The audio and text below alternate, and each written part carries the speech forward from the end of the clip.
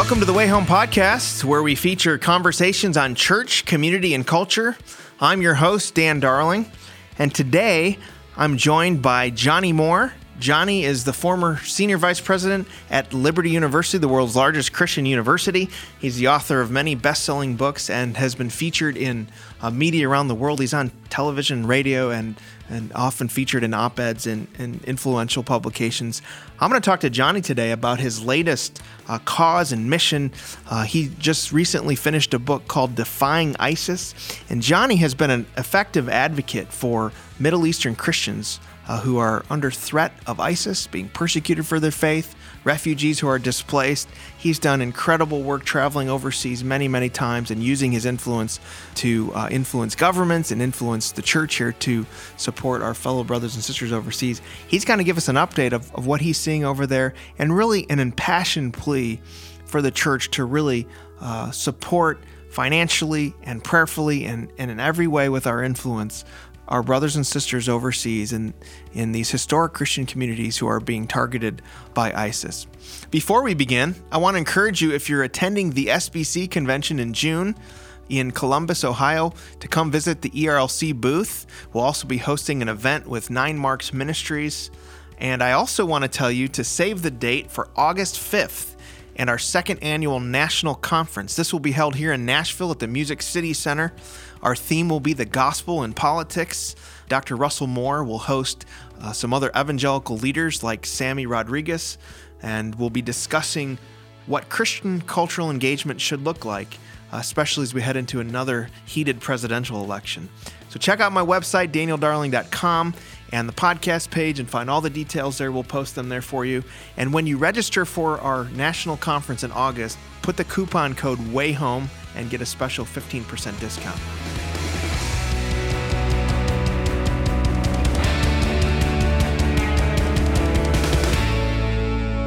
Johnnie Moore, thank you for joining me on the podcast. I appreciate it. Yeah, always a pleasure. So I've been following your work for a while, and specifically your work in the Middle East among Middle Eastern Christians who are being displaced and many of them targeted for persecution. And so can you tell me a little bit about why this work really resonates with you and how you came to be an advocate for them?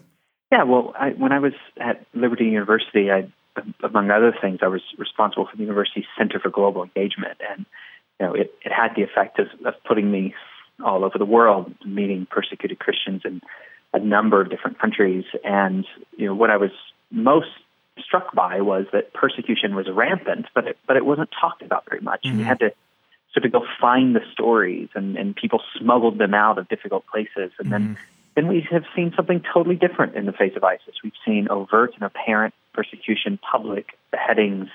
They're doing it and bragging about it, and they're doing it on a scale that we see about once in 1,000 years, and that's no exaggeration. And so the more I learned about it, the more I decided I had to do something about it. When Christians over here are processing the news and they're thinking to themselves, they're outraged, they're upset at the suffering that's happening of our brothers and sisters overseas. But I think there's some feeling of helplessness, of what actually can we do? And so can you tell our audience, what can Christians do? Yeah, well, actually, this is one of the reasons why I wrote Defying Isis, because I felt like we had to educate the church on what exactly was happening. And so when I made my trip to Iraq earlier this year, coupled with a number of trips to Jordan and lots of interaction with Christians in the region, I discovered that the situation was so much worse than I even knew that it was. And I think the first thing we need to do, as the church and as people that care, those who are Christians or those who aren't, is that we have to educate ourselves on the issue. We have to start telling those stories and put pressure on government to do more, because the truth is the only people powerful enough to resolve this conflict and to save these lives are the government. It's going to have to be the government in the United States and governments around the world to stop ISIS. And then additionally, as the church, we need to do what the church does best, which is provide humanitarian assistance and support to these people, because ISIS wins anyhow if these thousands of displaced Christians die of preventable diseases and a lack of food and shelter, which is what's happening now. They will have fled ISIS to starve to death if we don't start providing for what the UN calls the worst humanitarian crisis of our modern era. Johnny, do you think that people now are just beginning to think about Christians overseas because we're seeing the headlines? I mean, if you live in America, you have a fairly comfortable life. We're somewhat isolated from the world scene, from global engagement. Do you think that's one of the reasons we've been so slow to advocate for our brothers and sisters overseas? Yeah, I mean, it's probably no surprise to most of the people listening to this that most Christians in America probably didn't have a clue there were these Christian communities in Iraq and Syria. We just don't think of it very often. And the fact is, there are Christian communities in Iraq and Syria that have existed for nearly 2,000 years. And they thrived for nearly 2,000 years. And they've survived every empire. And yet we're watching their systematic destruction in our modern era in the most egregious and horrific form imaginable. And so, I absolutely believe that people here are just awakening to it. But those of us that have been involved in the region for a while know that ISIS isn't starting something, they're finishing it. I mean, in fact, Baghdadi, the leader of ISIS, he took charge of an organization that at that point was called the Islamic State of Iraq in May of 2010. And the first and most significant attack that he did after taking charge of the organization was attack a church in Baghdad a little later that year. And that was in 2010.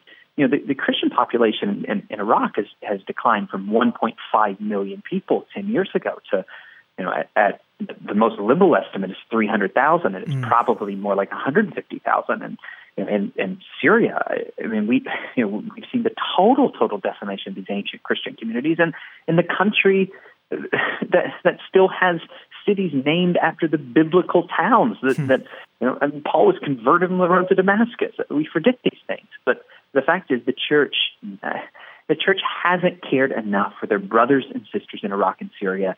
And I do think a lot of it is we just weren't educated on the issue. And now that we have the burden of knowledge, we have to do much more quickly. What are some of the misconceptions that American Christians might have about the Christian communities overseas? What are some of the things that, born out of ignorance or born out of just not being aware that we have? Well, I think, a lot of Americans think that, Christians in the Middle East are somehow, not that committed to Jesus Christ, sort of like, culturally Christian. But, what I discovered when I went there and what I've written a lot about in Defying Isis is that these people are basically the most committed people to Jesus Christ I've ever seen in my life. I mean, I was struck by the fact that nearly every Christian I met is willing to die for what so many Christians in this country are barely willing to live for. And despite the fact that their faith nearly cost them their lives, you can't go to a refugee camp in northern Iraq without seeing crosses all over the tents in the camps, because these Christians decided, rather than hide, they would raise their cross higher. And even some of the leaders from the most destroyed places like Mosul and Karakosh, they have this sort of strength in their eyes, and they quote people like Tertullian, and speaking of the blood of the martyrs is the seed of the church, and they speak openly about the responsibility Jesus is giving them to carry their own cross, and they're willing to carry their own cross. And so I found a sort of first century devotion in the Middle East that was alive and well, and in stark comparison to the Christianity I've become so accustomed to in the ease of the West. As you travel the United States and around Western countries, are you finding that this issue is kind of galvanizing young evangelicals toward global engagement, toward mission work, toward relief and humanitarian work? Absolutely. I'm finding people incredibly engaged suddenly. Now, it's been a long road to hoe. I mean, I first wrote on this subject more than a year ago, and it seemed like I was a voice crying in the wilderness. But finally, it seems like people are raising their voices and raising funds and going to the region and doing everything that they can to help. And it's incredibly encouraging. But we also have to do more. We've got to do it more quickly. We've got to rush in for these people, and we have to pray the prayer that Paul told the church at Thessalonica to pray when he said, "Pray that God would deliver us from wicked and evil people." Now, that's a prayer we need to pray every day. Again, it's a once in 1,000-year crisis. This isn't the time to have just a persecution Sunday once a year. This is every single time the doors of a church are open, every single time a Christian leader speaks, we need to be begging people to pray and praying ourselves for these people in harm's way. I want to dig into that a little bit more. What can churches do? I think this has raised awareness in churches, but you get into the rhythm of church life and you might have a persecution Sunday, but then we kind of forget the other weeks of the year.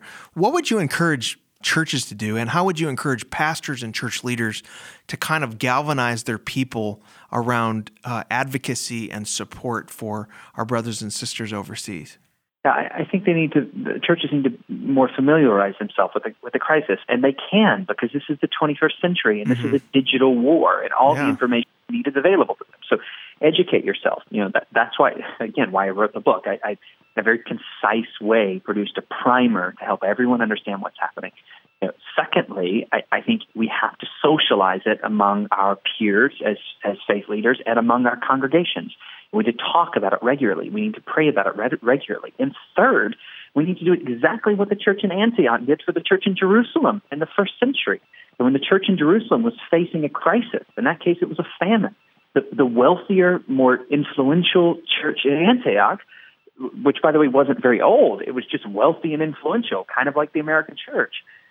It raised a lot of money, and it provided immediate humanitarian assistance to save the church in Jerusalem, the church of the apostles. And that's exactly what we need to do as the church in the West. We need to raise resources, and there are so many wonderful organizations that are trying to take care of these people, lots and lots of them. I don't care which one you give to. Just give to one that's getting money on the ground to help take care of these people, to show the love of Christ in this time of need. And by the way, not just for Christians, but for other religious minorities like Yazidis and Mandeans and Kakais. And, by the way, for the majority Muslim population, because more Muslims have been killed by ISIS than anyone else. And it will take the best of faith to defeat the worst of religion. This is the time for Christians to give more love to every Muslim they can meet and shower every mosque in America and in every country of the world with the type of compassion and kindness that has been our reputation for 2,000 years. A lot of the attention goes to those who have been martyred for their faith over there, and we weep with them. But we sometimes forget just the large number of refugees that have escaped ISIS. There's pretty much a humanitarian crisis over there, isn't there? Can you talk specifically about ways that people can give in order to help these people, organizations that you might recommend? Yeah, the humanitarian crisis is incomprehensible, and because the West is so sort of exhausted with Iraq and Syria, they just haven't responded. So, take, for instance, in Jordan, where the world was providing 1 million Syrian refugees cash every single month that have been displaced to Jordan. All that money is dried up. So you have all these people that no longer can take care of their families. And so where the government has stepped out of the equation, private nonprofits are stepping in and the church is stepping in. And there's so many good organizations. The two that I support most personally as an individual are World Health. I work with World Health all the time. And secondly, the Cradle Fund, cradlefund.org. It's an initiative that I helped create to get money on the ground through local organizations. But then everybody, every NGO you can imagine, every Christian organization you can imagine is at work. The Samaritan's Purse of the world, and the Preemptive Love Coalition, and Canon Andrew White's organization, and the list just goes on and on and on. There are lots of organizations doing lots of good work, but they need more resources now. I had a chance to meet Canon Andrew White here. He was in Nashville, and a remarkable fellow, and really admire him. How can people steward their influence? So we can give money to help refugees, and we should really do that. But we also have influence here as citizens of a democracy. We can pressure our leaders. How would you recommend Americans do that? Well, the first thing is join the war against ISIS.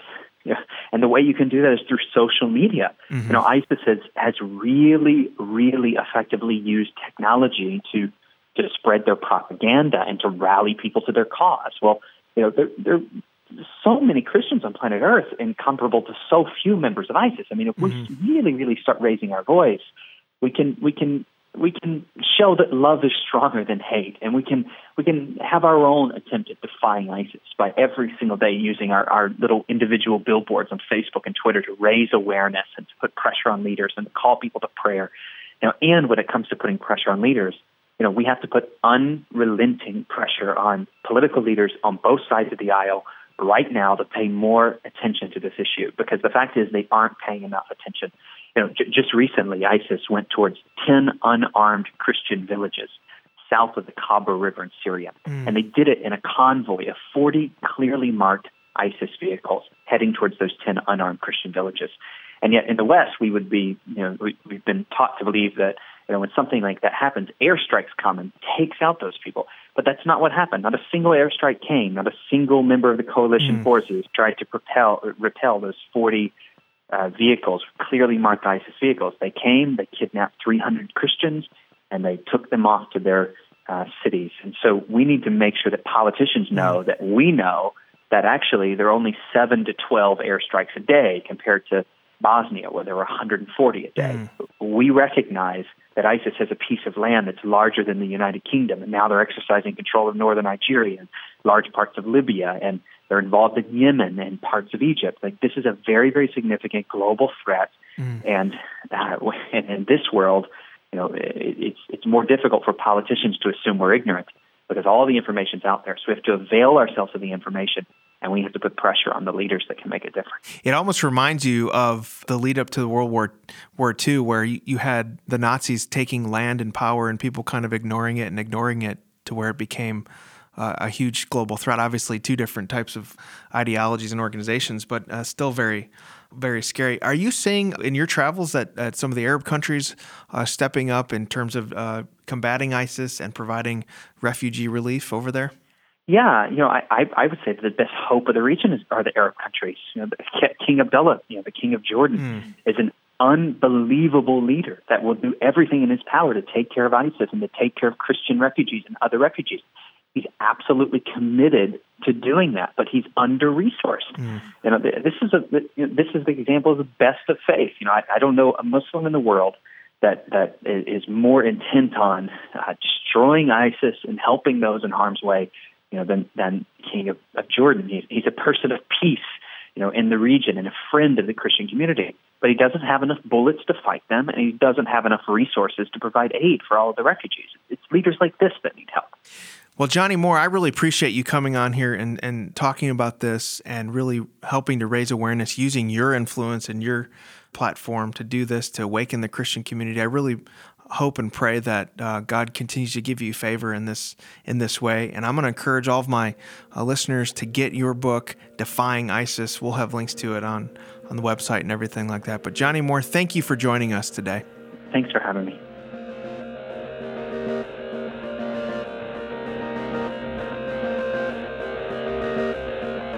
Well, I want to thank my friend Johnnie Moore for that sobering conversation.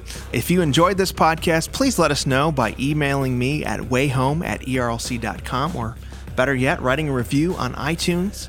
If you're interested in our other conversations with Christian leaders such as Matt Chandler, David Platt, Molly Hemingway, Thabiti Anyuwale, Karen Swallow Pryor, and others, check out the podcast page on my website, danieldarling.com, or look up the Way Home podcast in iTunes or Stitcher or TuneIn.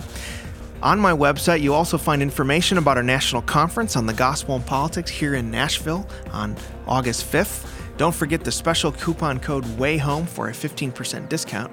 Hope to see you there in August. But for now, thank you for listening to the Way Home podcast.